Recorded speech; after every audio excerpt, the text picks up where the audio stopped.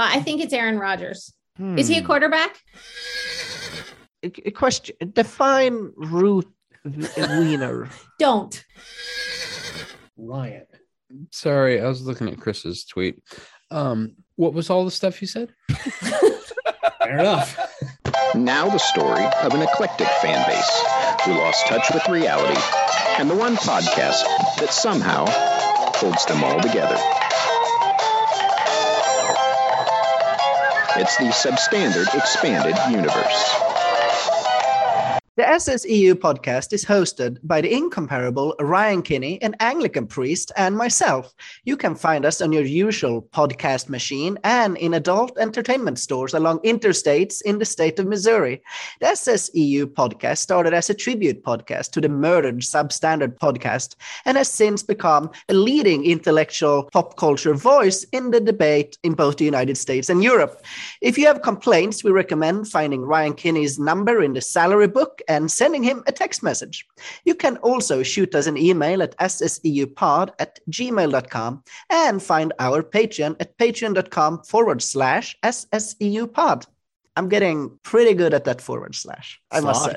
Yeah, it used to be a slosh. We are not alone today, but we are joined by multiple times guests, Matt Robarts and Shannon Last, who are here today to talk about the Disney movie Moana. Welcome, guys. Mm-hmm. Hi. Great to be here, Thomas. Moana Redux. Just out of How many ducks are in Moana? I get it. Remember flag. No. Shannon, who's your favorite Disney princess? That's a tough one, Thomas. That's a loaded Rank question. the Disney princesses. Encanto. That's my favorite. Princess Encanto. The one. I think. What? What is wrong with you? Cut. We're sending it to the outtakes. Jeez. Thomas. She has a name. Say her Does name. she? I've already had Call to her go through- Jasmine. Mm-mm. No. Nope. No. Jasmine was the Middle Eastern one. Frances. You're not going to get it. You're not. I You're don't really not. know. What's her name? You're not going to get it. This is what She Clint has a Smith's frog book friend. was about, how the word is passed. This is how the word is passed. Anyway, the best Disney princess is Moana. Okay. Matt? The one you were looking for was Tiana, who was the That's it. protagonist in The Princess and the Frog. You were probably close. Protagonist? Oh. The worst Disney princess is Ariel. The second worst Disney princess is Pocahontas. The best Disney princess, don't give me that look, Shannon. You know I'm right. And the best Disney princess is probably Elsa. No one disagrees. I do, but sure. You know who's a great Disney princess is Anna. True. Way over Elsa.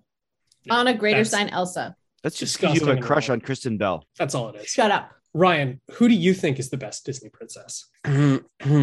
Aladdin. Okay, Hyper. that's fair. Did I tell you guys about Got that. Flash's middle school musical? Did he play a Disney princess? So He Play played number Jasmine. 5. did I tell you this, Thomas? So they're doing No. Frozen the musical at his school. Ooh. And He because John It's going to be the Rudolph. reindeer. no, he's Prince Hans, which is so perfect in so many ways because buff, self-absorbed, really likes, has a grand plan, Kind of a psycho. a little bit not super stable, a little moody. Okay. Yeah. What is Has a Flash's baseball grand podcast with plan? friends. What is Flash's grand plan? It seems to involve, at this point in his life, figuring out a career that allows him to be either sequentially or simultaneously a lead guitarist in a Bon Jovi-like band that will star him, a priest, and an MLB pitcher. I think any two of those is completely doable. And he's like, these things are just going to happen to me because he lives life with the cheat codes on. And things just happen. All the good things. He looks in one direction and says, I think I'll try that. And they're like, here, have this lead role. Just have it. This is essentially how we described Patrick for most of his life too. And apparently still, because he falls into one job where he knows nothing about this industry and ends up being their corporate witness or their corporate, I'm not thinking of the right word, their corporate rep, where he just sits at trials and advises, gets paid tons of money. He's an expert witness. Just to, he's not an expert witness. He chastised He's me a decidedly Like an non-expert ambassador? witness. Yeah, he's just the He's an corporate rep. amateur witness. And then he just rolls right into, starting his own company. It's like the inverse of JVL's child. Jonathan is working so hard to give them the childhood he didn't have. And it's sort of like coming back to bite him. He's a little It's bit like, oh, here, get this spot on this team. Oh, here's a he better never. And now he's gonna have to coach, which is the worst. Oh, he's so excited. He shouldn't be. I knew you would say that after your basketball experience, but he's so excited. I'm talking about middle school baseball is going to be terrible. It's going to be really smelly, and they're going to so smelly. It's going to be the least. But I think it's going to be fun, partly because it's the last time he'll really be able to actually coach Flash. He can't coach in high school, probably. I think most dads would argue with you there. I mean, they do it for the bleachers, but I mean, they're. Oh yeah, well, that's true. He doesn't do that, but mostly it's going to be. I think the team will consist of anyone at his school who wants to play baseball, and so I think it's just going to be like a big fun, bonding thing several times a week with all of his buddies, and JVL also needs something that isn't in this house. And isn't work. And isn't camping. It doesn't involve a lot of shopping. Parenting stuff. Or will coaching involve a lot of shopping? Will he have to get a whole? Oh yeah, he'll have to get a wardrobe. I'm gonna get him. I'm gonna get him some good shirts. A coaching smock. A titanium stopwatch. Timing runs down to first base. Yes. First base. It's got to be accurate. Right. Sure Exactly. is. Like some sort of special chronometer. Yeah. And then there'll be special on-field shoes When the EMP hits. Oh, yes, yeah. of course. Like we're still going to be able to time kids going to first. That's right. It's like, what if there's an EMP and I need to know if this kid should steal second base or not? I think it's going to be like but no. Follow me around the room here. What if it's like a movie where like the bad kids challenge the good kids to like some sort of sports ball match to save the rec center? And which team is Flash on?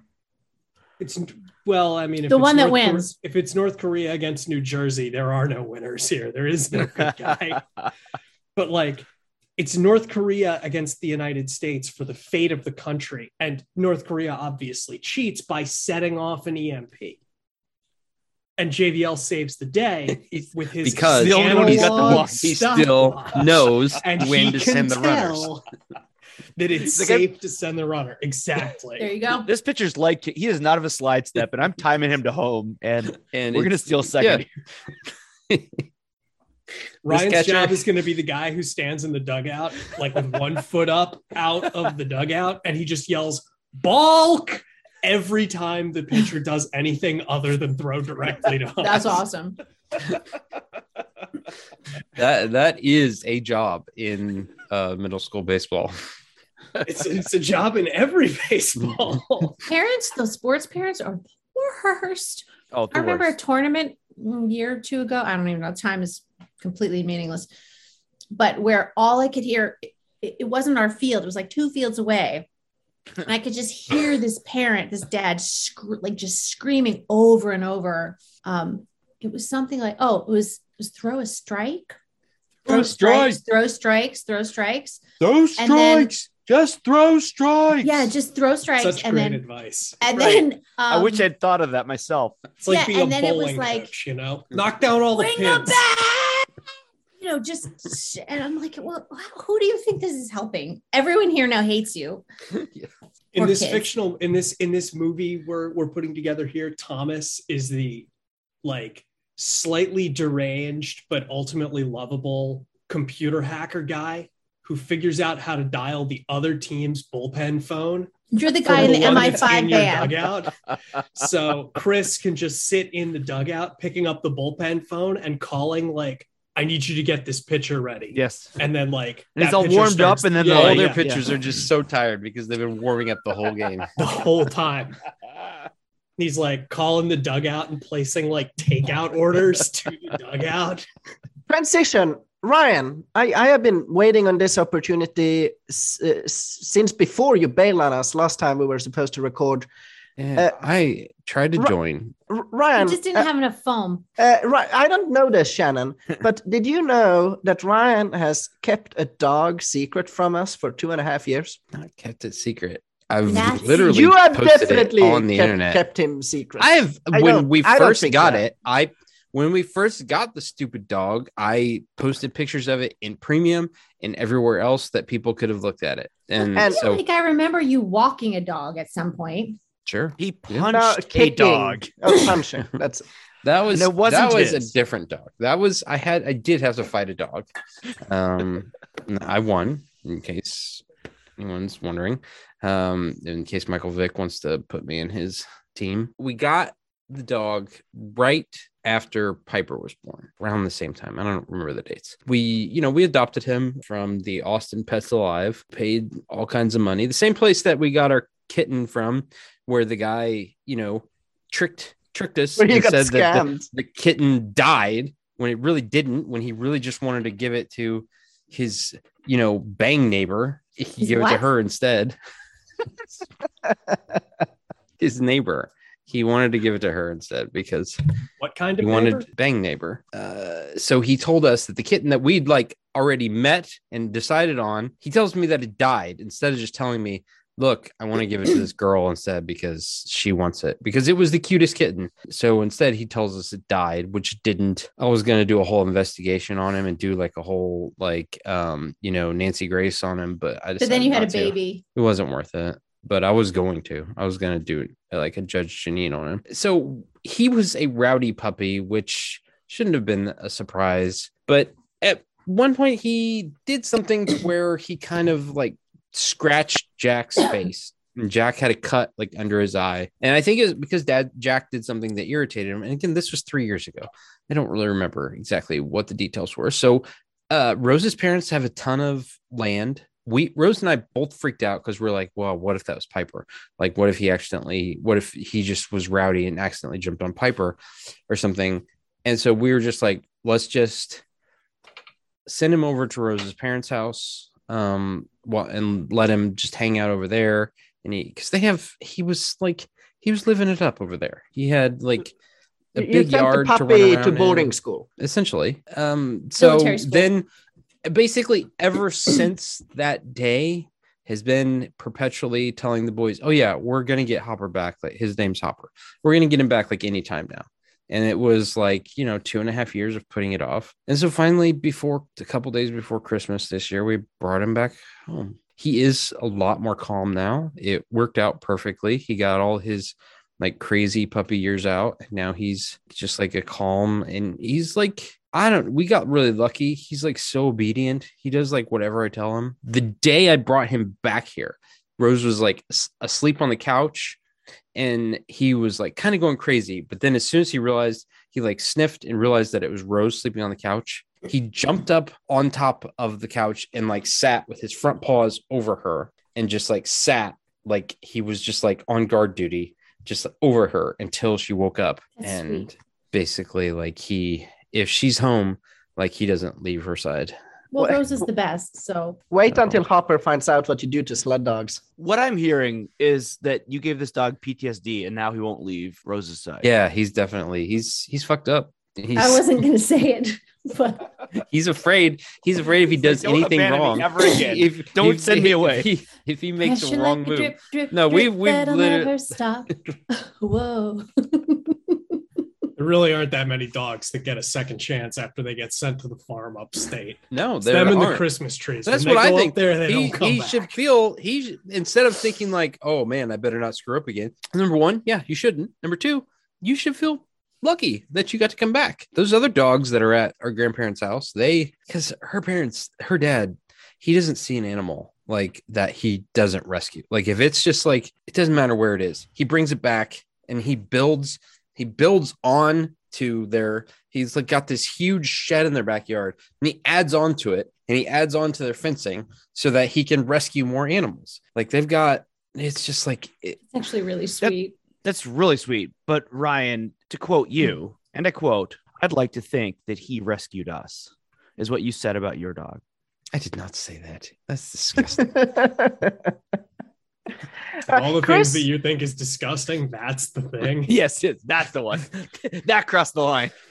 Oh, well, yeah, because that's almost like this people. Because what we I have an hate is the emotional people bond that with this that animal, act and like, damn it, I'm that- not okay that, with that that. act like their dog or their pet is a kid, and they're like, oh well, I'm a I'm puppy, not gonna cry. daddy. So now," so you don't I'm have gonna build myself. Or like- an Rose doesn't have airport. dog mom in her Put in my her name on Insta it. bio. No, if she ever said dog mom, I mean, she would throw up before I even could say anything. Like, Why is Shannon quoting Tobias Funke? Why isn't Shannon quoting Tobias Funke? Because I was talking about Ryan being so in touch John with his Wayne. feelings, like John Wayne. I'm gonna Build myself an airport. Put my name on it. For about 15 minutes, Shannon, you were taking bites of ice cream. I would just like to know how Oh, much ice cream you had. not much yeah. because I had a giant I thought that was sour cream. scone right before it. No, it was just a pint of Sour cream? no, it was the coconut. Everything goes cashew better milk with ice a cream. pint of Daisy, is what they say. Ugh, yeah, I had to stop, or I would have gone through the whole thing. Do we need to talk about this discovery about Disney princesses? Yeah, okay, we can do that really briefly. It won't take long. For some reason, so there is an official Disney princess registry maintained by the Walt Disney Company. And Anna and Elsa, despite being actual princesses within their movie, like it's kind of a big part of the plot that they are princesses. It's Coronation Day. They didn't make it? They are not considered Disney princesses. However, Mulan, who is not a princess, is considered a Disney princess. She's Do words even have peasant. meanings anymore? I mean, when your parents are a king and queen and you are their This is the sort of biological children- postmodern bullshit that Ross Douthat was railing against. And I, for one, am with him. We need less postmodernism. Words need to have No, meaning. this is And what also, we need a Disney princess who fucks on the first date. this is what they were trying to do in Agreed. Star Wars. They were trying to make Rey just like from dirt people, but she could also be a princess if she wanted to be. Mulan is basically what they wanted to do with Is Rey. the daughter of an emperor a princess, though? I don't think so. No, She's an not the empress. daughter of the emperor. Wasn't she? granddaughter. Are you talking about Rey or Mulan? Ray, Emperor He- Palpatine. He'd been But- deposed. But at that. what That's Star Ryan Trek. Johnson was going to do was going to make her just from randos, You're nobody. from meth heads. No, I She- think Shannon she was raises like- an important question here Are there princesses in Star Trek? What important question did I raise? Are about there whether princesses Ryan in was Star talking Trek? about Star Trek. Oh, yeah. Did I say I Star never Trek? can keep those straight. Here's they some happen in the money. sky. Go watch a Star Wars. Go watch a Star Trek. Exactly right. So did you guys see the satirical tweet this evening about Leonardo DiCaprio, one of his ex-girlfriends? Can I ask, are we 100% sure that that was satirical? I don't. didn't see I it. want to believe it's 60% true. of Like, me hopes that it's yeah, true. no, And if it's true, he'll become my favorite person on earth. What I mean, tweet? So the tweet is breaking. Leonardo DiCaprio's ex-girlfriend, Camilla Moroni, details, quote, the worst date of my life, unquote, with the actor. Quote, he rented out a whole cinema and made me watch every single Star Wars movie while he ran around with his lightsaber, pretending to fight bad guys. Pretty funny. I mean, I think I want to believe that that's true. Like, I would like him so much more. I want to live in a world where that is I true. do. I want to believe. I think this was probably a running joke in many circles, but when Don't Look Up came out and someone said the most unrealistic thing about the movie is that Right. he's dating someone his own age. All right. And he tends to date. Yeah, girls in and their then what early was the other 20s. joke? Oh. People give him shit about his environmentalism, but if he's gonna date 23-year-olds into his 80s, then he does care about the health of the planet. Okay, Matt, do you have a quiz? Are we doing a quiz? We can do a quiz. I have a quiz. Do people wish to do a quiz? Yes. Does the quiz have a title? It is the sequel to The second annual. first annual, which might make it the second annual Bad Person Quiz. In the before times, I might have called it the Bad Person Quiz 2 Electric Boogaloo, but many of the people on this list have taken that phrase and appropriated it to mean something kind of gross. So I'm not. I think the Don't Bad share. Person I don't wanna Quiz know. was one of our highlights from this past year. And if we had done an end of the year podcast, it would have made it on my So best of the year. the Bad Person Quiz is very simple. We have 20 questions, multiple choice. Each of you will get a chance to answer the questions. Whoever gets the most right at the end wins. What is wrong with you, Chris? Unless it's Ryan. All right. Is everybody ready? I'm ready. All right. I'm tired. Wait, how does this work? I He will reads a read it- statement and I then will read a quote and I will ask you who is responsible for that quote or that statement. I have a question though. Are Yeah. we competing or are we on the same team? You are competing for fabulous Oh, prizes. Like, are we Walk me through how we'd be submitting on the same team. One here. answer as a team No. or each our own? Okay. All right. Each How of you do- will be We're submitting going to an put the words in individual the answer. sentence in order, is what we're going to do. How do we buzz in? I will call upon you in order. Oh, He makes us Oh. give answers in random. Random orders. Everybody It's almost will like have to you give an guys haven't answer. listened to the episode where we did this the first time, like 3 times. first time hearing about it. All right. Is everybody ready? Shannon, Still you're ready. the only person who hasn't asked a question like you're really confused. Are you good? I'm so You ready. know whether Asking we're questions. watching Star Trek or Star I have Wars. done the opposite of ask questions. I've helped you explain this. That's fair. That's Helped. fair. And I thank you, Ryan.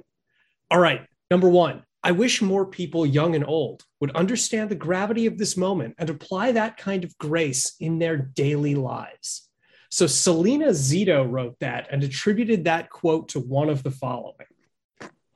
A 13-year-old French girl named Matilda. Number 2, B, a retired steelworker at a gas station on Route 22 with an Obama Biden sticker on his pickup truck. C, swing voter Dave Rubico, a longtime Union Democrat from Erie County, Pennsylvania, who it turns out ran for local office as a Republican and described Donald Trump as, and I quote here, the savior of the nation. He's Or a swing D. voter, though. But yes, and a longtime Democrat. Or D, Bethany Mandel, an American author and writer who homeschools her children. A, 13-year-old French girl. B, retired steelworker. C, swing voter who thinks Donald Trump is Jesus. Or D, Beth Mandel, Shannon. A, B, C, or D. They're all the same person in some really important ways. I'm going to go with, I just enjoyed C so much that I'm going to go with Dave. Chris. Oh man. Does Selena Zito make up quotes for Bethany Mandel? I don't think so. I've got to go Erie County. No, I'm going to go with Route 22. That was A, right? That was B. B. Route No, 22. French retired girl was steelworker A. at Matilda the is gas A. station. I'm going to go B. Matilda. I'm going to go B. I'm going to go B. Ryan. I think I'm going to go B also. But I really think that she could have made that quote up for any of them. Thomas. I'm with Shannon. C. Okay. All 4 of you are wrong. The answer is A. Matilda. Matilda? 15-year-old French girl. All 4 of these, by the way, are characters. Because Matilda who have is on her appeared. beat. Okay.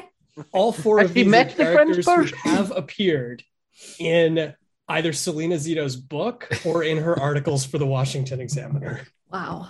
Do Okay. they know that they have? Do they Never mind. Question 2, quote, just told my daughter about hashtag RBG. She had tears in her eyes. And then she did the Wakanda pose I remember and this. said hashtag Ruthconda forever, which is the sort of pop culture crossover that I can celebrate. How old was the daughter in that tweet? Was it A, 7, B, 8, D, 9, D9 or 10? 7, 8, 9, or 10? 7, 8, 9, or 10? Chris. 8. Ryan. 7. Thomas. 7. Shannon. 7. Again, all of you are wrong. The answer is 10. Damn. Usually they skew young on those, like, Yeah. my child did this precocious thing. This time The first bad person quiz, I didn't even understand we half got of that. every single one of them. We all were basically got all of them until the end. And so now he's made it. He's sticking it to us. Oh, these are he's better, sticking it though. to us. These are all These better. are- these are hard. This is a better quiz. It is better, but he's sticking it to us. All right. Question number 3. A former lawyer for the White House tweeted, quote, if I have to hear the kind of half-ass, weak, I disagree with blank, but you have to admit he's a fundamentally decent person. Again, he's not. On any non-Gnostic, objective definition of morality, he's depraved with broken will and reason, possibly possessed. Who is the blank in that sentence? Is it A, Bill Kristol, B, Colonel Alexander Vindman, C, Anthony Fauci, or D, David French? Ryan. Boy, putting me right. I remember this. I cannot remember who it was said about.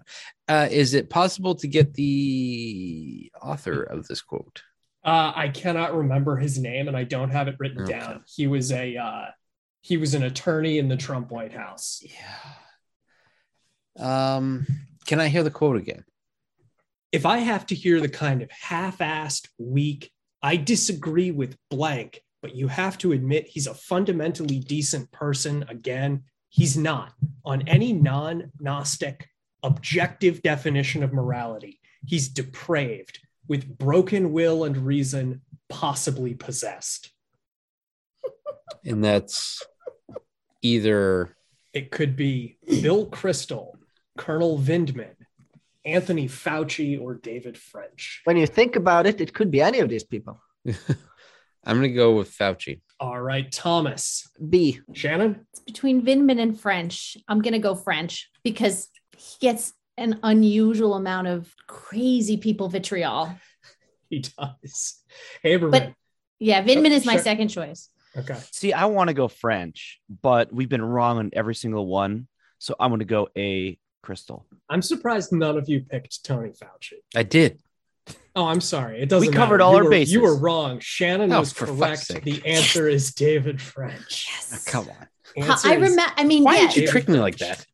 because Because I didn't remember. yeah, if someone is going to go all the way to this guy is possessed, of course, it's going to be about someone as even keeled as David French. And French would be the guy who's like, fundamentally, this person is a good person. I disagree with that. Exactly. All right. Here's a slightly easier one. Okay. Former Trump senior advisor Fiona Hill said she was so alarmed during Trump's summit with Vladimir Putin in Helsinki that she thought about ending the press conference early by A, rushing the stage, B, faking a medical emergency, C, Going to tweeting at IKEA. Trump to stop knowing that he was looking at his phone during the press conference, or D, pulling the fire alarm. Thomas. Yeah, I don't remember the D. Okay. Shannon. Faking a medical emergency. Chris. So faking a medical emergency was B. Pulling a fire alarm was D. What was A and C? A was rushing the stage, and C was tweeting at the Tweeting at him. president to stop because he was looking at his phone. I'm going to go C. Ryan. I think I remember this, and I think it was D. All right. Both B and D are correct. Both B and D Rushing. are correct. She had two contingency plans. She thought about either faking a heart attack or pulling a fire alarm. So the scores through 4 questions are Thomas 1, Ryan 1, Chris 0, and Yeah, you- Shannon 2. You didn't need to point that out. I mean, Sorry. another option could have Glad been you something did. like throwing a shoe. And that would also have been plausible. Any of them, right? In 2019, this former baseball player tweeted, hashtag 9/11. Neither here nor there, but just think. If you were born on that terrible day, tonight is your last night of being jailbait. anywhere in this country with a map showing the age of consent in all 50 states? I think I know this guy's name. Damn it. I wish I could Was pull his it name A? before I get the options. Was it A, Aubrey Huff, B, Kurt Schilling, C, Lenny Dykstra, or D, John Rocker? Oh, crap. Shannon. Now I don't know. The only people whose names I recognize are Lenny and Kurt Schilling. And Kurt Schilling is an ass, so I'm going to go with Schilling. Chris. I mean, he's just asking questions about the Holocaust. That's all. Just And, you know, asking- purchasing, just asking questions. purchasing, you know, merch. It's just Nazi merch. I thought Matt Gaetz was going to be one of the. Not a former possibilities baseball player. Oh, John yeah. Rocker. And he John wouldn't see Rocker? that as something to celebrate. You're going John Rocker? No. I'm saying John Rocker, I'm explaining to those who don't know, was He's- well known for sprinting onto the field. And in an interview, so he's a closer who would run, like that was his thing, was he'd sprint from the bullpen to the pitcher's mound. But also he made jokes in an Racist. interview about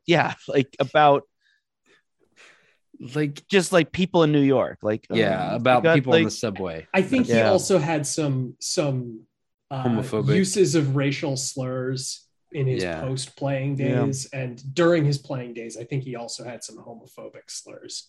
Lenny Dykstra had an interesting and sad career as I don't know what Lenny Dykstra just said the other day, but like Tim Miller just retweeted somebody complaining about something Lenny Dykstra said. It was just like last week, and Tim was just like, "Man, another one of my guys that I like I just found out how bad they are," and I'm like, "You just found out?" yeah. Lenny Dykstra was Lenny on Dykstra's cocaine been during his bad entire since playing he was- career. Like the entire time he was playing, he was horrible. But the correct answer has to be Aubrey Huff, who is just a massive tool. A massive tool indeed. Big Ryan. time misogynist. Yeah, I gotta because of the misogyny, I gotta go with Aubrey Huff. All right. Thomas.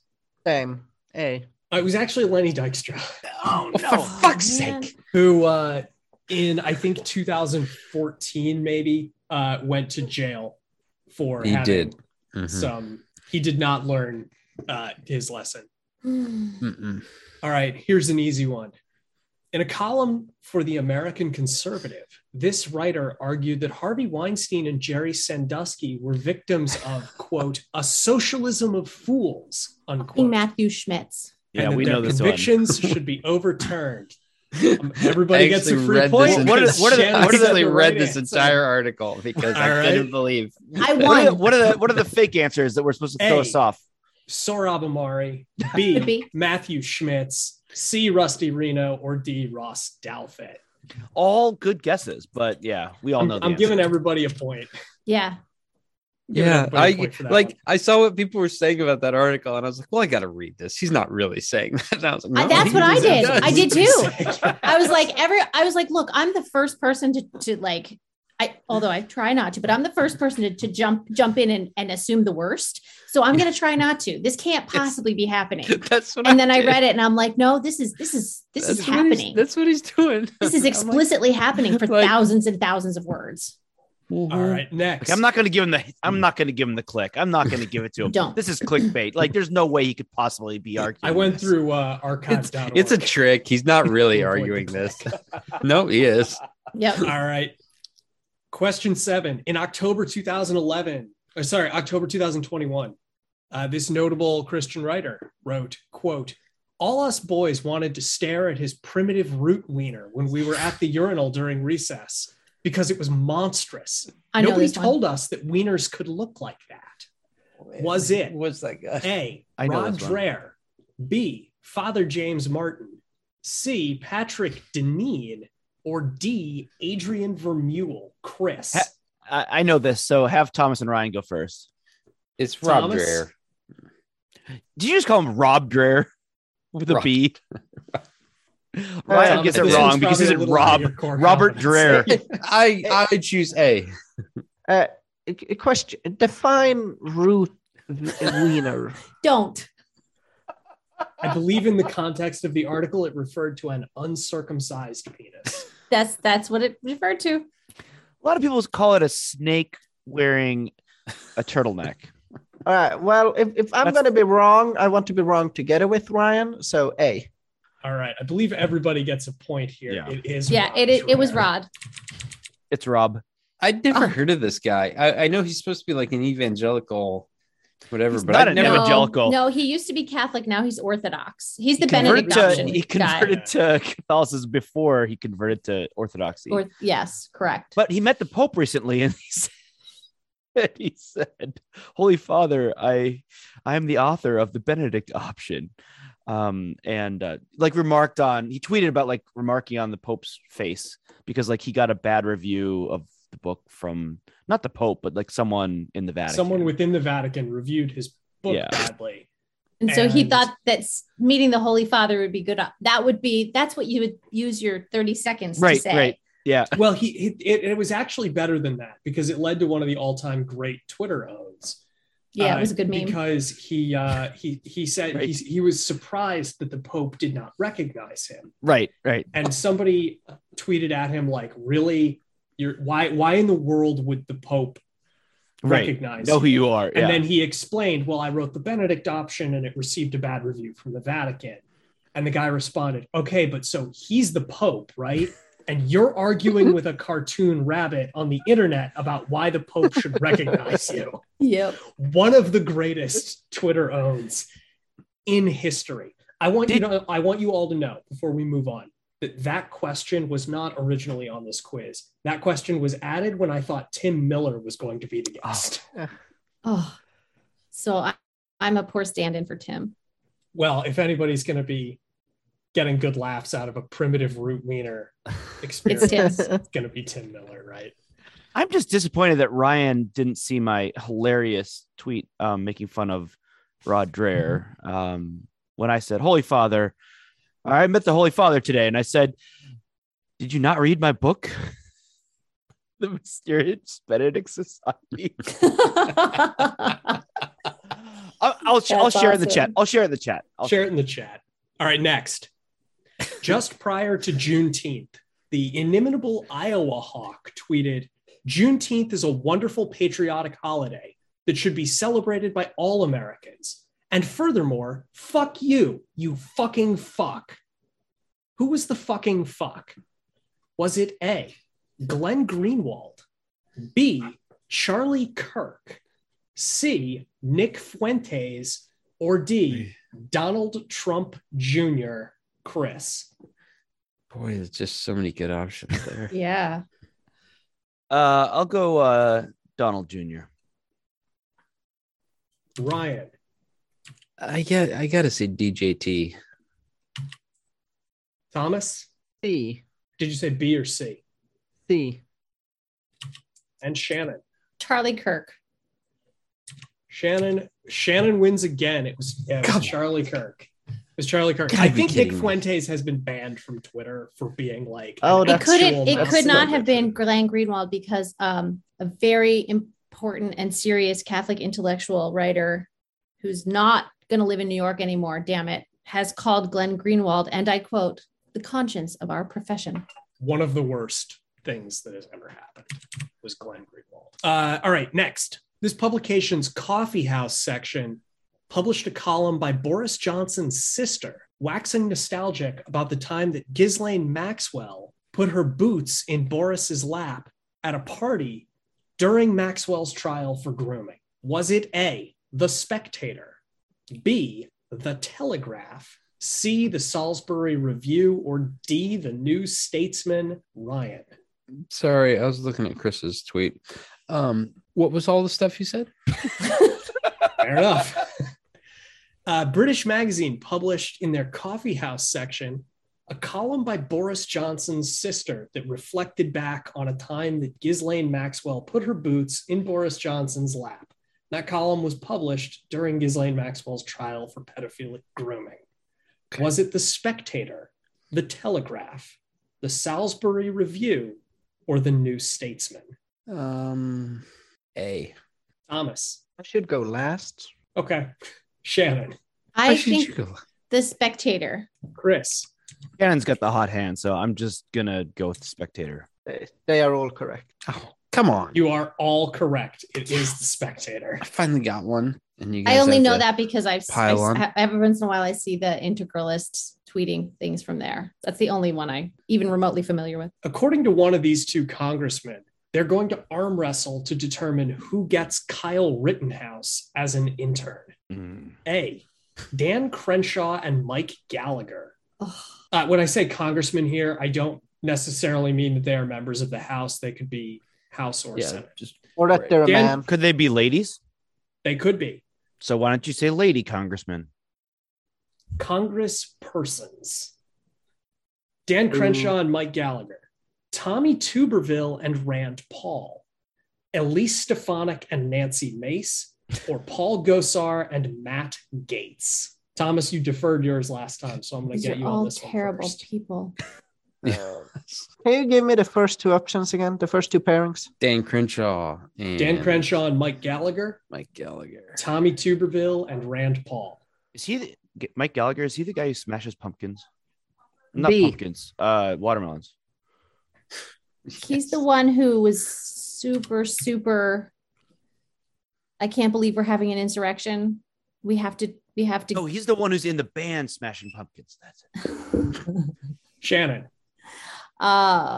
These are all just horrible pairs to contemplate. I'll go with Elise. Chris. I knew what I was going to say a second ago. D. Ryan. I'm going to go with Gosar and whoever he's That's D, right? arm Yeah, wrestling. that's D. Gosar and Gates. Gates. That seems And right. Gosar and Gates is the correct answer. Mike Gallagher and Dan Crenshaw. Virtual 5.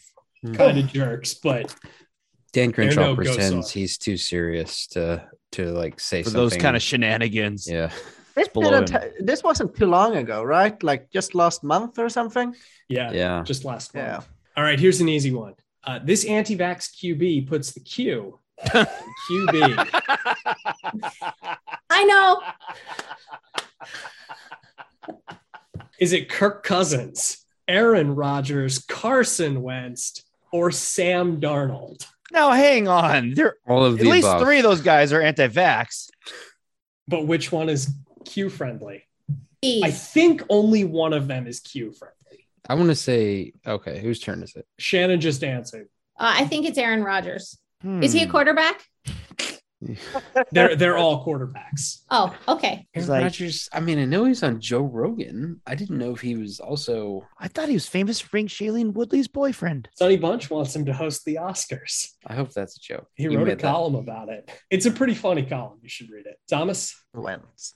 Okay. Chris? That's got to be Wentz. I guess Ryan? Carson Wentz, because that would make me the most angry. How is it that Shannon, who doesn't even know that he's a quarterback, is the only one who gets it right? What did did he he say about Rodgers? QAnon? But I don't isn't Aaron remember. Rodgers I remember like? that he said something. Isn't he a left-wing guy? Like, is Q like? I didn't realize that. Aaron Rodgers Bipartisan? is like the personification of horseshoe theory. I was just He's going like to say. super left wing on some things and like Okay. crazy conspiratorially right wing. He's the part where they're like coming back. Okay, they together. meet. Yeah. Yeah. All right, Yeah. next.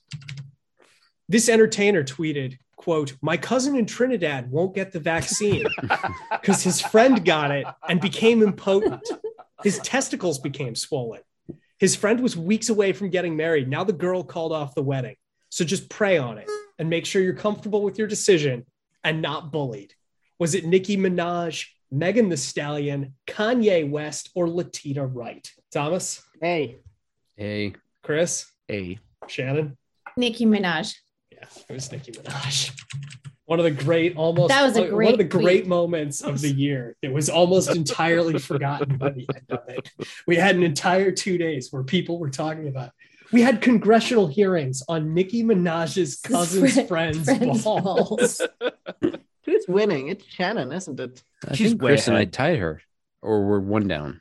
Thomas has 5, Ryan has 6, Chris has 5, and Shannon has 8. Fuck. Shannon is running away with it. This Kennedy-linked politician knew he had an advantage with black voters because, quote, "blacks have 3 pictures on their walls," unquote.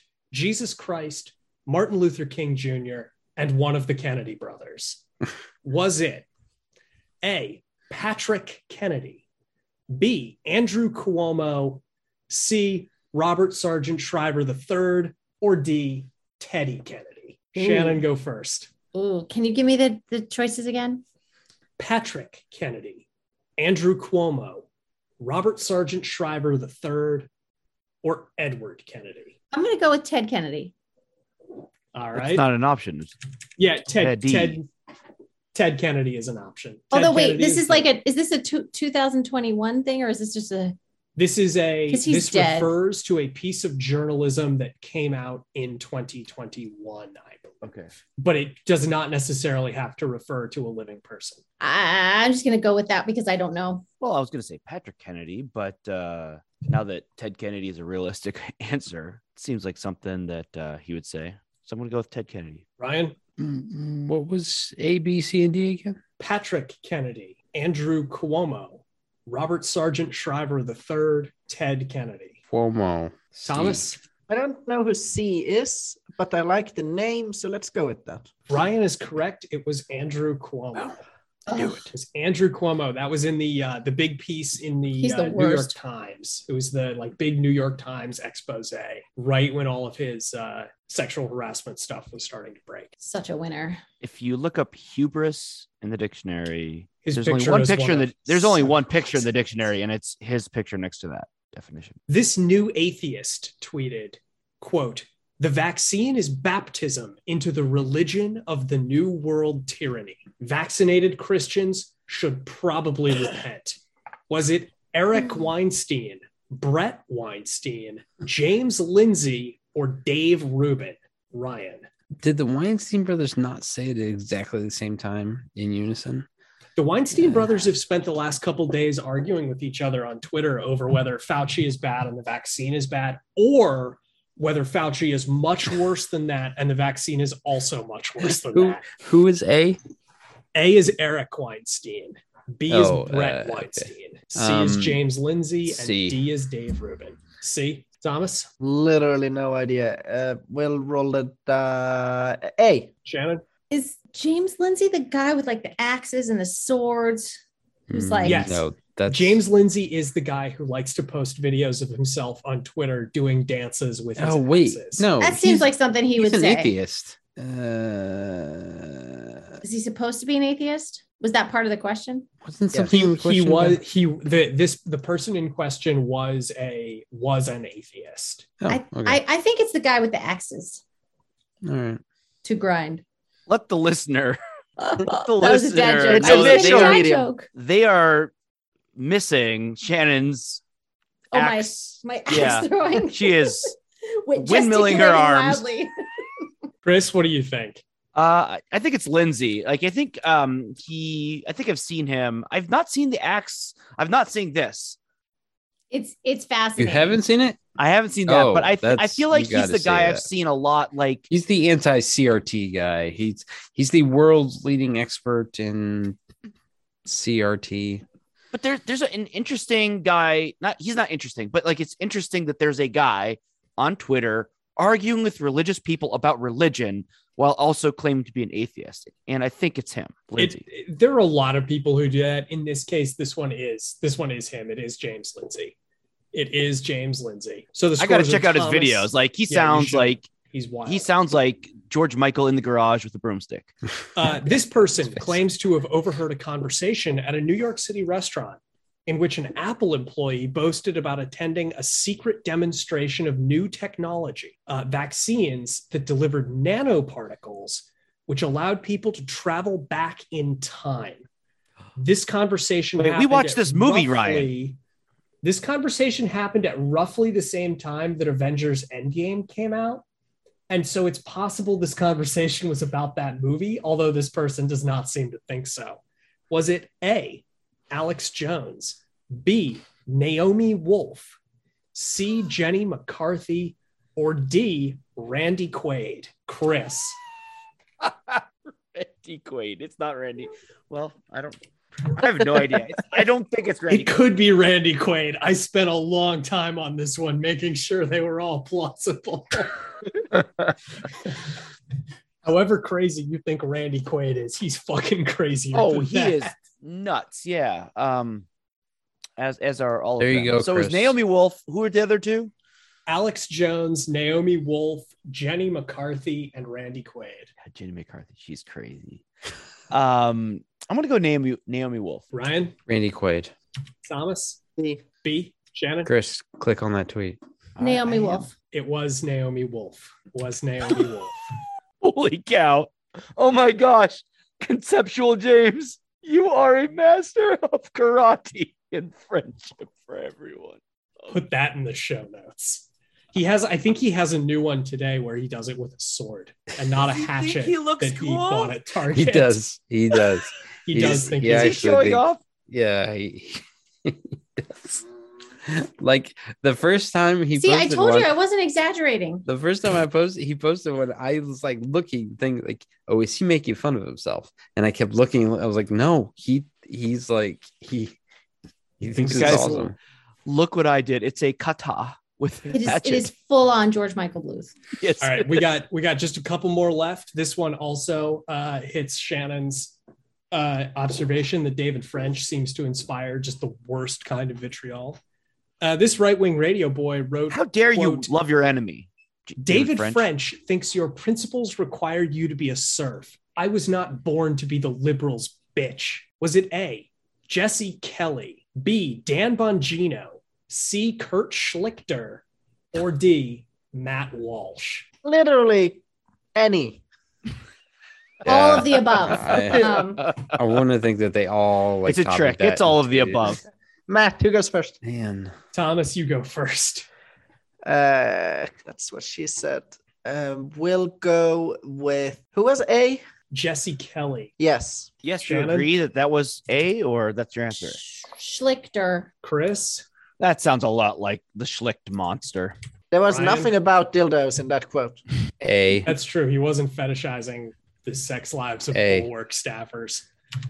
It was Schlichter, though. Oh, That one was Schlichter. This senator introduced a new bill to send undocumented migrants to Martha's Vineyard because, quote, that's where Democratic elites host their cocktail parties, unquote. Was it Marco Rubio, Rand Paul, Tommy Tuberville, or Ted Cruz?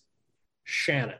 I'm sorry. I was looking at a baby picture someone just sent me. Tell me those again.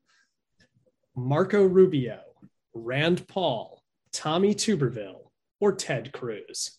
And the question was, This senator introduced a new bill to send undocumented migrants to Martha's Vineyard because that's where Democratic elites host their cocktail parties. it's got to be Cruz or Rubio. Cruz is so performative. Let's go with Cruz. I don't really know. Chris? A pox on all their houses. I'm going Ted Cruz. then I'm going Rubio. Ricky or Marco? Yes. We don't have a Ryan anymore. Any objections to me moving to the next question? The answer to that one was Ted Cruz. Yes. Ted Cruz. Doesn't help me catch up on Shannon, but hey, at least I got it right. Claremont Institute fellow tweeted out a picture of David Rothschild writing, quote, these people are as dumb as they are repulsive. That Rothschild physiognomy is pure nightmare fuel. Ryan, the answer to the previous one was Ted Cruz. You weren't here. You got it wrong. I'm sorry. This 2021 Claremont Institute fellow tweeted out a picture of David Rothschild writing, quote, these people are as dumb as they are repulsive. That Rothschild physiognomy is pure nightmare fuel. Was it A, Jack Murphy, B, Terry Schilling, C, Anthony Sabatini, or D, Pedro Gonzalez, all of whom are 2021 Rothschild fellows. Chris. I understand it. The question was about David Lee Roth and the band Van Halen. So I believe the answer is Van Halen. Okay. So C. Ryan. B. B. I think And boobs. Shannon. Pedro. Yeah, that one was Pedro, who went Was on that a C?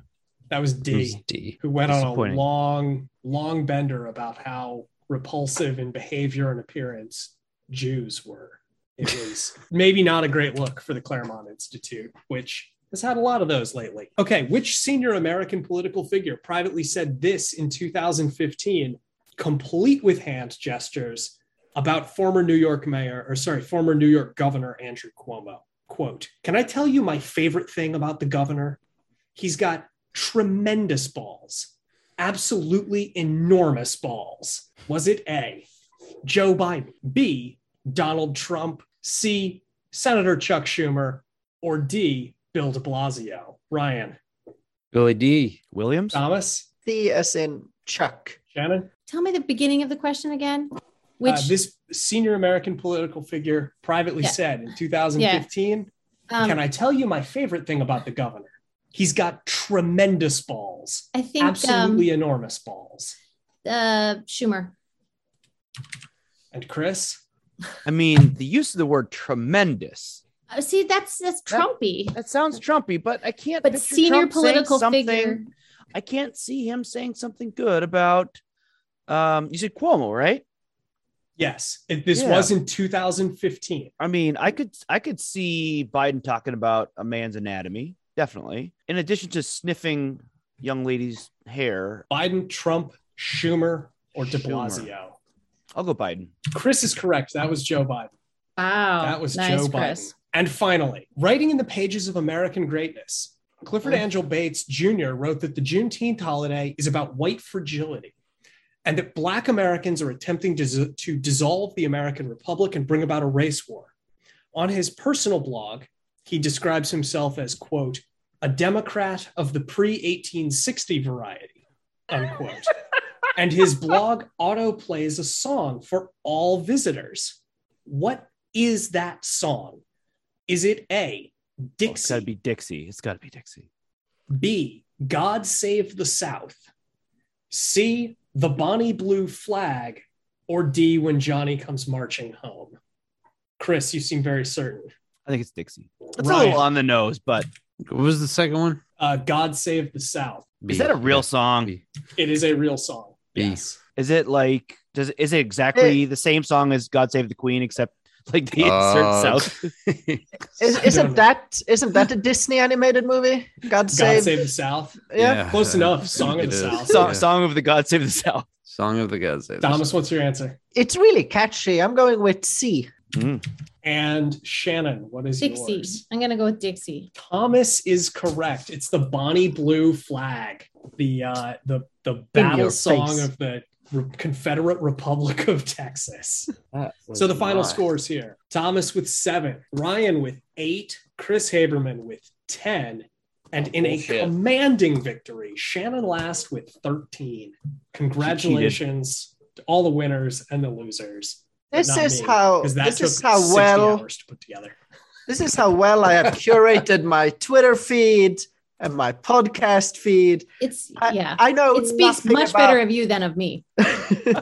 You know the funny thing? The funny thing is I probably got half of those from the triad. JVL wrote about Clifford Bates. Yeah, Shannon, is Dixie in Encanto? it is not. How about Bonnie Blue Flag? Nope. God Sarah- save the Queen of the South. Chris, what's Encanto? It is Disney's latest movie musical. It was released in November and it takes place in the South American country of Colombia. The music is composed by Lin-Manuel Miranda. That is the extent of what I know about it. You asked haven't the wrong seen it? person. I watched it in the theater, Shannon. Did you watch it in the theater? Oh, lover of Encanto. No, It's like Vic. That one I scores haven't been to a movie pretty theater low in on the quadrants. 2.5 years. I don't know. But Shannon, can you give us the big girl review? Big girl review. I can try. Okay, I'll try. I wasn't prepared for this. I wasn't prepared for this either. And Thomas was How like, many? tell me about Encanto. I'm like, it's a movie that JVL pages tried of to me do notes it on did the you bring? subweekend, so that's fair. So it's a movie about a family, a multi-generational family, that the opener is the matriarch of the family, which is the abuela, who is fleeing some sort of upheaval or violence in her country. And something terrible happens and she loses her husband dies. Then we kind of find this out at the end exactly how. She receives a miracle, which is essentially a safe harbor to raise her family. And it's symbolized by this candle that never goes out. And each of the members of her family has some sort of a supernatural gift, which they use to help support, sustain, whatever, their entire community. And so this community has sprung up in the mountains.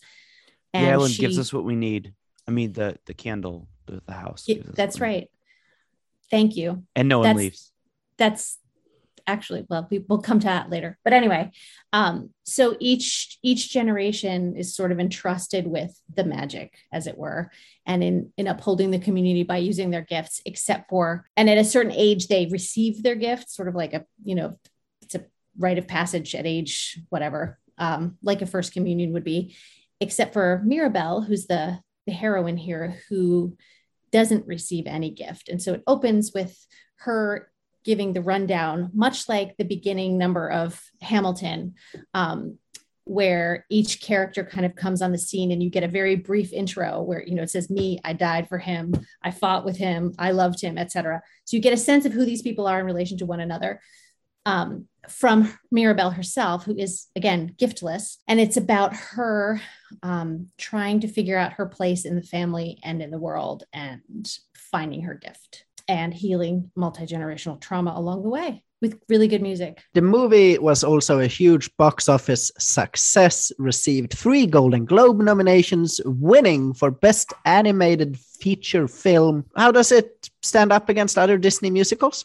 Go ahead, Shannon. Oh, I'm sorry. I was waiting for you. Oh, you do it, Chris. You answer.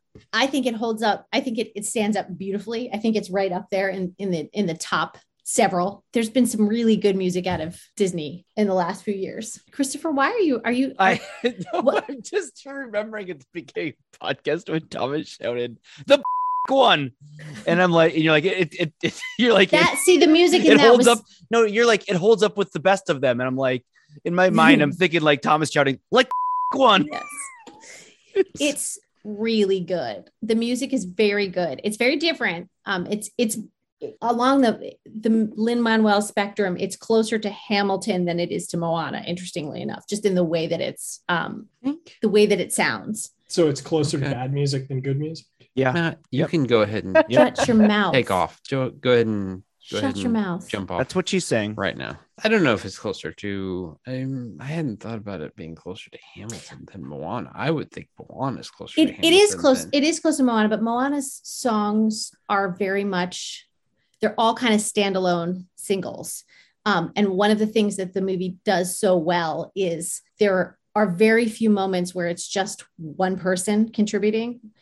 Almost all of the songs are layered with multiple voices, multiple stories, each one telling in the same song their perspective on the same exact situation, which is synecdoche for the entire movie, really. Here's what I like about it too, in terms of its superiority to Moana in this respect, is that musically, so the story just takes off and keeps going. It's like a train. It just keeps going. And there are no musical detours, which isn't to say those aren't lovely. And they happen a lot. They happen in, Little Mermaid, and they definitely happen in Moana. They could have moved the Moana plot along different ways. They didn't have to have Shiny. They didn't have to have You're Welcome exactly the way they had it. But You're Welcome also provided some good exposition. Yeah, maybe not that one, but like Shiny, for example. Sure. It's just kind of like a detour to this place where they do this really cool thing, and it's a very clever song, but that you could have accomplished that plot point another way. And this just keeps driving forward, and the music keeps recapitulating. And I love that. But there's no arrows.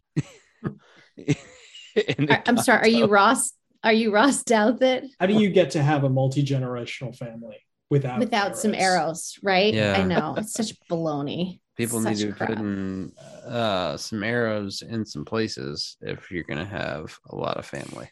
So the whole argument, such as it, I mean, he didn't really specifically make it about Encanto. He just linked to his column by using that as bait, is that there's no longer nearly enough sex, romance, or desire in cinema, and the examples he uses as like lodestars here are Game of Thrones and Outlander. Like, I don't know if any of you have read Outlander, but I read the first one, and let me tell you, that's not the kind of thing that the Matthew Schmitzes of the world would would think is. There's a lot of boobs in it. How many boobs are in it? There's a lot of things in there. Well, doesn't she have to like bang someone every time she jumps to a different time? Well, she does get put in her place a lot, so they would like that. First of all, there is romantic love, but the entire premise of this movie is agape love. The entire point of this movie is that the form of love that actually is most generative of this whole family we see it at the end, but it's the grandparents' initial. So you see their little love story. You see how they fall in love. They have the triplets. Are you crying or laughing at me? Are you laughing at me? I'm crying at orange bell pepper. Oh, Thomas is eating a pepper like an apple. he's so weird. He's eating And, a pepper like it's a chip. He's just like chopping away. I'm with you. That looks delicious. The for thing looks so breakfast. good. No. Thomas Orange is bell peppers are awesome. They're great. They're great. I just don't have them for breakfast plain. like eating them like chips. an apple. He's It's got like just a a bag. snack. He opened a can of Pringles, but instead it was a stack of orange bell pepper slices. The He was new out- print, He was all out of pickled herring and banana pizza. whatever. Shannon, go on. Don't Okay. let these idiots. I'm not interrupt going to you. let these idiots derail my point about generative love coming from the grandparents' romantic love. Is that the And- kind is generative love the kind that's in Luca, or is that a Followed. different kind? I love Luca. Luca's a I do great too. movie. But it's followed by this supreme act of sacrifice. Like he literally, greater love hath no man. He literally lays down his life for his wife and his 3 little babies and all these people fleeing the violence. And something transformational happens because of that. But we didn't get to see how they got those babies. That's what- Well, Disney needs to really Lean correct into that next time around. And birds And and so the out bees, of that, yeah. but like the fruit of that sacrificial love is this whole family, this whole community. It keeps growing. The way that they look at this blessing is exactly the way you should look at it. Well, except it gets a little warped, but we'll come to that. It definitely gets warped. Yeah. Right. But that's because we're human and we suck and we fail to understand sometimes. Like we think we've been entrusted with something, therefore we have to be the ones to do everything to protect it and to run it.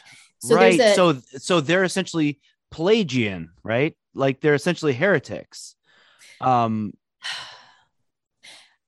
don't know that I You go don't think that so? far. I think So I'm let me support my point. go for it. There's a line early on when they talk about earning the magic. Correct. And it actually reiterated a couple times. I think that each generation has to earn the blessing or earn the miracle. Yeah. And Mirabelle, she's like, I'm gonna save the miracle.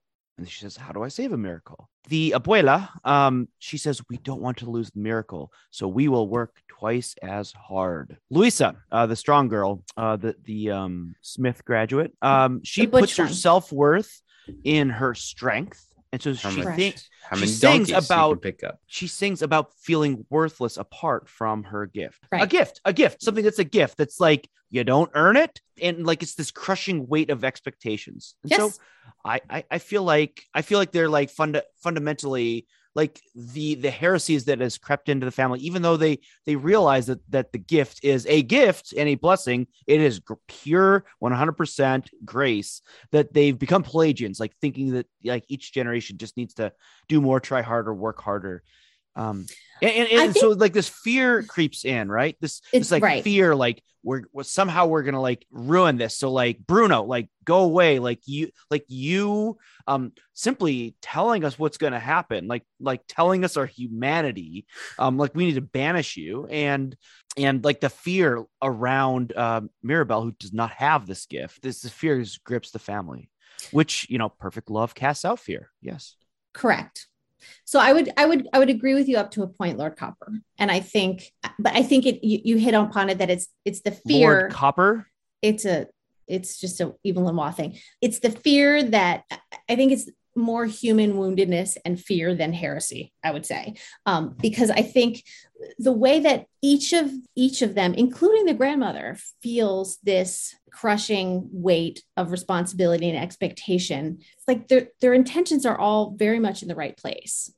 This is not about themselves. This is not about wanting things to possess, wanting things to lord over people. It is all about continuing to be able to encircle and protect these people who came out of this horrific, traumatic situation so that no one has to face that sort of loss again. And that sharing it with the village. Right. But that becomes that competing narrative, especially the farther in the past, the actual event where this transformational grace appears, it's just human nature to start depending on yourself more than anything else and thinking you have to be the one. And so each of them really, I think, explicates this very beautifully. I mean, Luisa's is, it breaks your heart where she says, and I think she said, and I glow because I know what my worth is. And of course, everything she says thereafter undoes that because she says, what? I'm pretty because she sure knows her worth. She says, I'm pretty sure I'm worthless if I can't be of service. So it's not, but it's all tied back to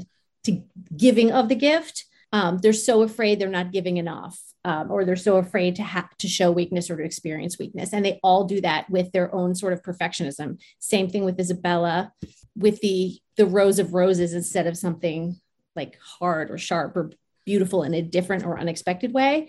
She just has to keep everything. And she says, so many things hide under my smile. So who among us hasn't felt that sort of pressure to deliver, pressure to not falter, pressure to keep, to shoulder everyone else's burdens. And when Louisa says, just keep throwing them at your sister and never wonder if you would have, been pulled under by that same amount of weight. It's really, I think, extremely universal because we have all been there. Whether you struggle with perfectionism or not, we've all been there at some season of life. So what I love about Mirabelle, though, is that you would think that the narrative would be, okay, so there's this one sister of the three who doesn't have a gift. So she's going to be, sort of selfish and resentful and wanting to be equal, wanting to be noticed, wanting recognition. And she really doesn't want it for any of those reasons. She's so deeply empathetic, and all the things she's doing, even in getting ready for the dinner and the whatever, it's all she's carrying stuff that's heavy, that actually is heavy to carry, trying to help her parents. She's trying to contribute the best way she can. And when she does her Waiting on a Miracle number, which is very different too than like a lot of the, the Let It Go or the Part of Your World or any of those monster ballads, they're all like, this was in 3-4 time. Like it feels different. All of the words in there. So she opens it by saying, by like telling herself, don't be upset, don't be mad. You can do this. You can keep standing on the side while they shine. And she talks in the beginning about how they're all stars in this beautiful constellation. And she says, I'm still part of the family, even if she doesn't have this gift, because the family itself is the gift. But when she says, I can't move mountains, I can't make flowers bloom, I can't heal what's broken, all these things she can't do. But then the second part of that is all the things she would do if she could. And none of it is like, I would get something for myself, or I would want this superpower to overshadow. It's, if I could, I would move the mountain. I would heal the broken. I would do these. She wants to be able to serve in the same way. And I was half joking before on Twitter about the idea that song, or like her whole path, is very much to me, put me in mind of the, where Jesus says, ask, seek, knock. Ask and you receive, seek and you shall find, knock and the door will be open to you. Because she's just been knocking. Like she's been standing in front of that blank wall that just disappeared in front of her for a long time. And she's still waiting. Like she still has that hope. She still has that sense of somewhere in all of this, there is a place for me. And I just want to find it. I just want to give. Well, that's a very Christian idea of waiting in faith, like our lectionary gospels. Like we just, read about Simeon, who was waiting for, was assured that he was. Yes, that's exactly. I was the consolation of Israel. This righteous man who'd been waiting, and he's the consolation of Israel that he sees is very different than what many people would expect. Exactly, it's a drooling baby, right? But the second he sees it, he knows. The prophecy has, and I was actually going to like bring him up. Mary in the Magnificat, like like the mighty have been cast down and the humble have been exalted. This, when Jesus is but an embryo, this stuff has yet to happen, and yet she speaks of it as if it already is. Exactly. Like even the tense she uses is very interesting. And so when she says at the end of her song, "Come on, I'm ready. I've been patient and steadfast and steady," you almost think she's going to go all Job, but she doesn't. She says, "Bless me now, like you blessed us all those years ago." Like she's still expecting good things and knowing that somehow she has something to contribute in there. And I just think that's beautiful. She just keeps asking. Okay, so she keeps going, right? And so part of her gift to the other gospel that came into my mind too was you'll know it, and I can't think of the citation right now, but where we're being exhorted to settle disputes quickly and to, like, as you're going to settle them, make up on the way, like be quick to apologize, because you can't really be in communion with God unless you're in communion with the people he loves. And I don't like that. I hate that. It's really frustrating. I don't want to do that very often. And it's like, but that's part of the deal, right?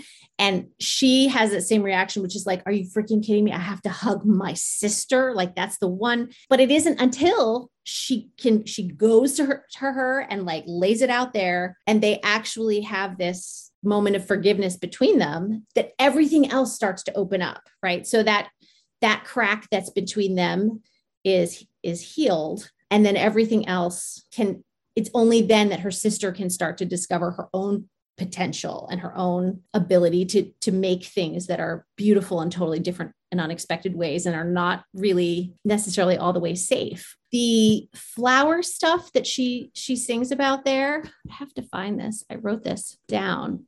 She Mirabelle or the flower no, generator? Girl. Isabella. Somewhere in your 17 pages of notes. It is 17 pages. So I was trying to figure out what the plants were that she was singing about. So strangler figs, like that sounded to me like maybe not super peaceful. And so strangler figs are not very nice plants as far as plants go. Right. But so instead of just rows and rows of roses, though, she starts just making co-creating, right? She starts with a cactus. Well, but she's like cooperating with this creative force, which isn't always going to produce things that are safe and beautiful. And that's okay. Mm-hmm. Like the strangler figs. I was reading that the host tree canopy gets shaded by the fig foliage, and its own root system has to compete with it. And so it can wind up being killed by the host. I don't know. I can see why she might be afraid of making that, right? But that's part of life. Like if you make a graph versus host Tobias joke. But you know my brain too well, because that's exactly what I was thinking of. I know. And like the Palma de Serra, the wax palms, where the wax of the trunk used to be used to make candles, which is really interesting. And the jacaranda trees are supposedly signs of good luck or blessing. So there's all these things that are mixed together in her own canvas, which I loved. I just thought that was beautiful. Because she couldn't have felt comfortable doing that before. Shannon? Yeah. Can we talk about Bruno? Oh, we don't talk about Bruno. I'm not allowed to talk about Bruno. So I love Bruno. Okay. But so there's the fear too, right? Like he sees things and people are afraid of what they don't know, and they're afraid of dying because everyone's afraid of dying. And they think that they misinterpret his ability to tell the future as definitive. They think he's like cursing them somehow. Correct. The vision of her is so interesting, because even as she's putting it together, like you can see they can't quite figure out what's happening, because it's shifting, it's moving, because it's dependent on what she chooses to do, which road she chooses to take. And again, she has that ask, seek, knock, where she finally gets him to do the vision again so she can see it. And he's ready to give up again. And she's like, no, wait, there's a butterfly. We got to follow it. We got to just keep going. Mariposa, all of that, those foundation cracks in the house, of course, are like the family is eventually going to crack under this pressure if they don't realize that what they have has been, as you pointed out, Christopher, given to them, entrusted to them, but it is not of their making. And they have to try to have that same spirit of trust that they had in the beginning. And if they can't do that, you grow these layers of fear. And the grandmother, she's, people hate her. She's like, she's so toxic. She's so harsh. Well, she is harsh, but it's because she is not very nice to Mirabelle. No, but she's not. But all of it is from a place of fear. She's not trying to dominate her. She's right. And she says, and it's very clear, she's terrified of losing everything they have. And she doesn't even say everything I've built, just everything we've been giving. She's so afraid of being in that place again where they're homeless. There's nothing. And I think, if you're a 20-year-old refugee with triplets that sees your husband. No, I'm not even kidding about that. Like Rose and I were talking about that. Like, of course she's going to be like, a little on edge about losing their home. Yeah, always. And even if like she goes a little over the top and is a little bit mean, it's kind of understandable. Yeah. I mean, but it's not excusable, right? It still has to get dealt with, but it is understandable. Right. But that's why I think this movie But that's what everybody does. It is what it's the human condition. But what I think we lack. Yeah, she's not like a wicked, character. No. Sure. She's not. her intentions are in the right place. She's trying to protect. She's trying to But sustain. also, like, Bruno disappeared because of her, and Mirabelle, and the sadness of his little hole where he's sort of like sitting on the other side of the kitchen wall so he can still be part of. It's heartbreaking because he's just there's nothing sometimes worse than being misunderstood. That's real life, though. That is real life. And like a lot of times in families, the people who say the uncomfortable things or who no one wants to hear it. And so they do sort of shun you, and but all of that, like nothing can grow stronger until they tear it all down. Listen, Thomas is a truth teller, and if his family is going to reject him for just telling hard truths, he's going to deal with it. There you go. So I was wearing a robe. I think he's wearing it's a smoking jacket. Do you call that a dressing gown in Finland? Is he been listening to us, or is he watching TV?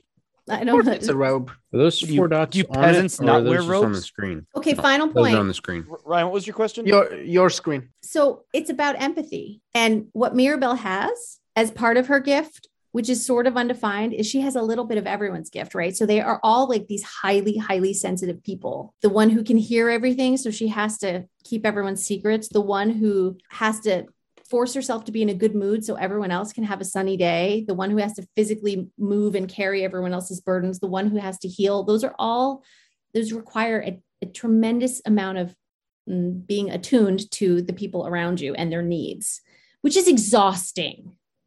I say, as the mother of 4, it is exhausting to be constantly attuned to everyone else's needs.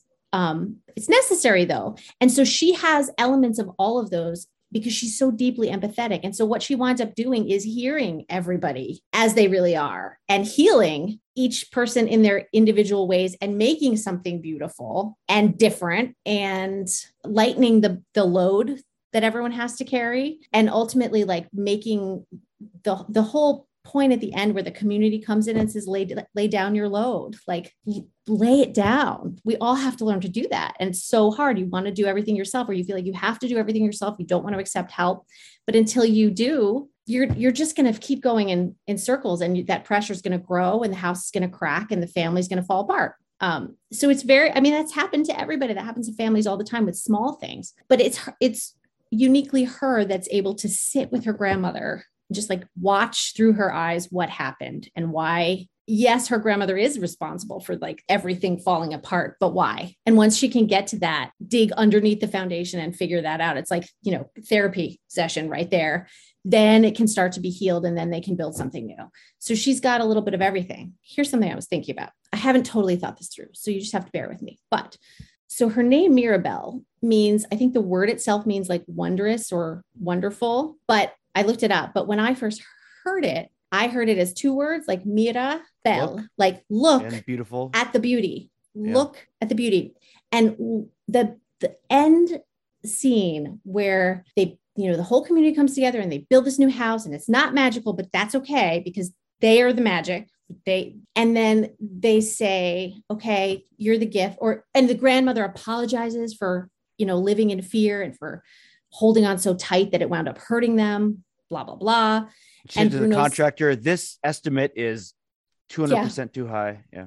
And Bruno says, you're the gift.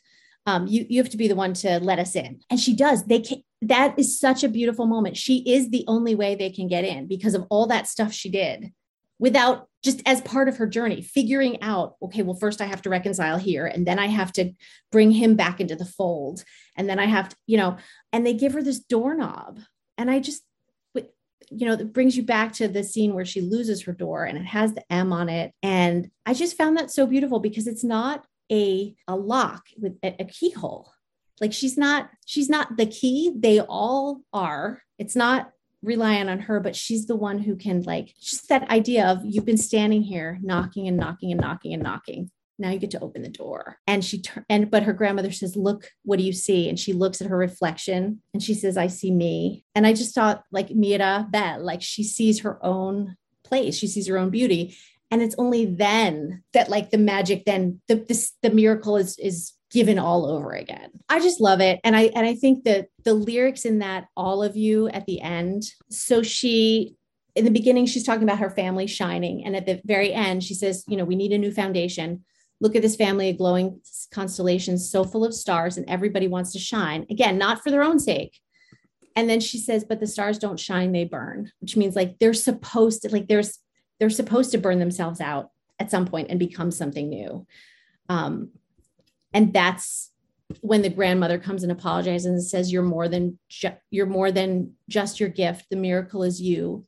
And she says, all of you, twice. And the way that I hear that is, like, individually, all of you, Haberman, all the parts of you, the good, the bad, the ugly, all of you is the gift. And then all of you, meaning the whole family, the whole community. And so it's just this gigantic body of Christ moment. Like, you need every part. You need everyone's gift. You need the fingernail. You need the knee. It doesn't matter what your role is. If you're not there, it doesn't work. And you all have to be in the spot you're supposed to be to make the whole thing work. Paraphrase Paul, can the head say to the hand, I have no need of you? No. Exactly. Those are many of my thoughts about why this is an amazing movie and universally applicable. Can I do my Encanto quote now? Please do. From the movie? Okay, excellent. You're not supposed to tell us the movie. Oh, so yeah, that comes afterward. Hey, we have a movie quote. Thomas, I heard you have a movie quote for us. Thank you, Chris. Yes, I have a movie quote for this week. Excuse me, it is my first time in Phoenix. How do I get to Encanto? You drive down the I-10, you pass 7th Street, you get to 7th Ave, you take a right, you drive past McDowell, and Encanto's driving range and clubhouse is going to be on the right. And that was John Leguizamo, something like that, to Mauro Castillo in Encanto. He's the titular Encanto. He's the guy from Ant-Man, right? He's funny comic relief. Shannon, can I ask you what you thought about the liver spots? As we approach photorealism in animation, Abuela talk about liver. Abuela had some phenomenal liver spots. No. Am I the only one who noticed that? I didn't specifically notice the liver spots. Okay. Should I have? You should get a bigger and better TV. I'll email JVL. Yeah, you do that. All right, Shannon. Do you know what liver spots are? Yeah, on your skin. Like blotches on my face. Age spots. Okay, all right. What liver I'm spots 42 are. years old. I'm sure I have a few starting. So yeah. All right. Well, Shannon, how about you give Encanto a rating? Encanto? Oh, a solid A. Out of A through F. Oh, you do it like that. Okay, Chris, a rating for Encanto. My cinema score is an A. 7 magic homes. Excellent. 7 magic casitas. 6.5 Encanto horses. Are those blind? Or They're blind. Yep. They have very, very The rider of ears. the horse is blind. It goes off, jumps into the water. Wait a second. Okay. Are you telling me this whole time the girl was blind and not the horse? Girl was blind. Oh man. Before we go, Ryan has one more thing for the show. Ryan, shoot. Okay. Well, this isn't going to be anyway. Okay, so this was going to be if we had done a best of an end of the year show, which we didn't. Not the one that I recognize anyway. This was going to be one of my lists, but it's not a list. It's just my best thing. So this is something Piper does. Piper sometimes confuses pronouns, like the her and him. She's fine with she and he. She usually says her exclusively. So when she's talking about her brothers, she'll say her when she would say him. Is this a We Harmony moment? She knows.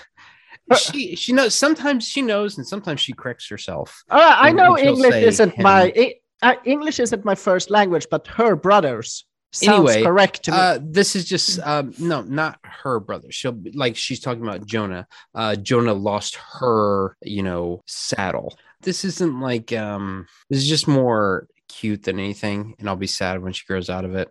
So her brothers have gotten mildly annoying in that they have started saying bruh or like bro or bruh after everything. I disowned them. Mostly Jack and Rhett, who are 9 and 11, which is the age which it's annoying, but it's okay for them to say bruh. Last week, I heard Piper say burr, and I was like, that's weird. And she was in the other room, and like I was busy or whatever. Later, like she asked me, because she basically all they drink is Gatorade Zero. She asked me, is there any more Gatorade? And I said, no, I'll have to get some more at the store later. And she said, burr. I was like, what does that mean? I was like, are you cold?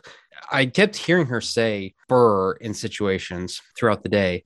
And I finally figured out she was saying burr in a place where her brothers would say bruh or bro. I said, I'll get some more Gatorade Zero at the store later. And her brothers would have said bruh, but she said burr. And so I figured out that. So she's not a big Bill Burr fan. She thinks that burr is like the feminine version of bra. So cute. And so that's what she says, like just like random times throughout the day. That's in any adorable. place where her brothers will say like bruh. She says burr. And she even explained it to me. So I wrote this down, which I'll have to like see. Okay. And I said, so you say burr and not bruh? And she said, bruh is for brothers, and I'm not a brother. Oh, that's so cute. So in more ways than one. That's so cute. And so that's when I figured out that she says burr instead of bruh. She's so darling. Love that we just heard an origin story for how the entire Kinney family joined the tracksuit mafia in Hawkeye. I have one last question for you. This will be quick. This is a little bit old news, but I saw that Connor McDavid tested positive for COVID. I just wondered, what does this mean for MMA? Because as far as I know, it's a really like a close contact sport. So what does this mean for the future of mixed martial arts? That is all the time we are giving to this episode. Thank you, Chris, for participating. We will be back again next week, hopefully with a guest that Ryan will try to schedule. Light a candle. Light more than one. Keep 4 of them burning. Go tase a burr. That's it. We're out. Thank you.